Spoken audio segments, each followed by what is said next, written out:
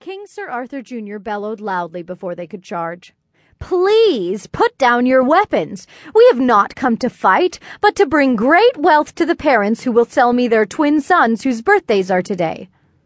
Momentarily slowed, Joe Toby answered, "Who has sent you here to buy my sons, and what price do you have to offer?" "A prophet of God named King John Davis V from Seldom. Do you know of this man?" asked the king. Considering, Joe Toby said slowly, "I have no clue who he is. You must be speaking the truth, because no one besides the tribe knows of our twins and their birthdays." The king knew then that he had done the right thing. "I will buy them from you as my servants, and they will be protected by my army of horsemen." He gave the parents 100,000 gold coins. The parents kissed their sons goodbye with no worry, because they knew they had sold their sons for a good cause. They also knew the money would be spent wisely in order to sustain themselves and their people. At 17 years of age, Phoenix and Joseph were sold to the king of Temera as servants and skilled fighters, and were taken to the holy city later that same day. Phoenix Toby was skilled in many talents such as art and fighting, and he had a very creative imagination. Phoenix was of light complexion, with brown eyes, black braided hair, and about 6 feet 3 inches tall, and very skinny.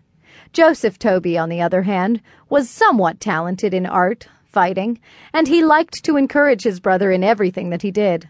Joseph had a dark complexion, with long black braided hair, brown eyes, and was about 6 feet 1 inch tall, and also very skinny.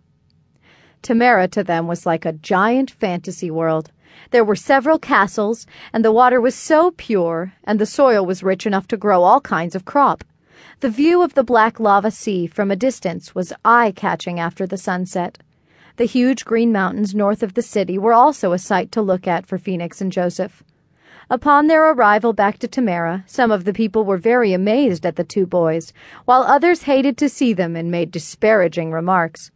After 7 months, Phoenix and Joseph were settled in a little more, and King Sir Arthur Jr. had an announcement to make. Every year the king, along with his people, celebrate Thanksgiving by giving praise and thanks to God for all his blessing and mercy towards them.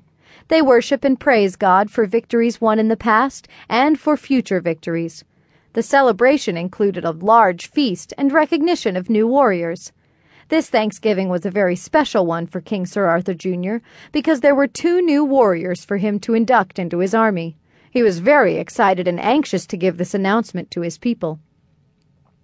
King Sir Arthur Jr. announced, "Today is Thanksgiving Day, everyone. This is a day we give our thanks to God for all the blessings He has given us. Let us eat of this great feast, and let us also pray that these 2 young men will grow to become great soldiers along with the rest of our army." After the ceremony, the king gave instructions to his horsemen to prepare 2 chariots, one for Phoenix and the other for Joseph, to honor them for being a special part of his army. A few years have passed, and the king and some of his people thought of the 2 boys as very wise men. They did many things to help in the land, such as provide water for horses. They planted crops and made weapons of stone for the army, and in some of the ceremonies they washed the feet of virgins. However, Phoenix was becoming the king's favorite over Joseph because he always went the extra mile with his work. Looking around the room, Joseph said, "Why do we have to do so much work for the king? There is never enough time left after work for us to play sports with the other guys." Lifting his shoulders up, Phoenix responded, saying, "You get a little too rough with the other guys. Remember?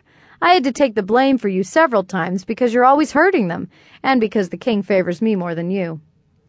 Very excited, Joseph said, "Let's play together then. I promise not to be so rough with you." Phoenix reached for a piece of chicken to give to Joseph, saying, "There's no time for that now, so eat up and save your strength for the dishes later on, and I'll ask the king afterwards if we can play." On Friday the 13th of August, a messenger was sent by the leader of the Terrorites' army to the king, saying that he should surrender his land or be forced from it.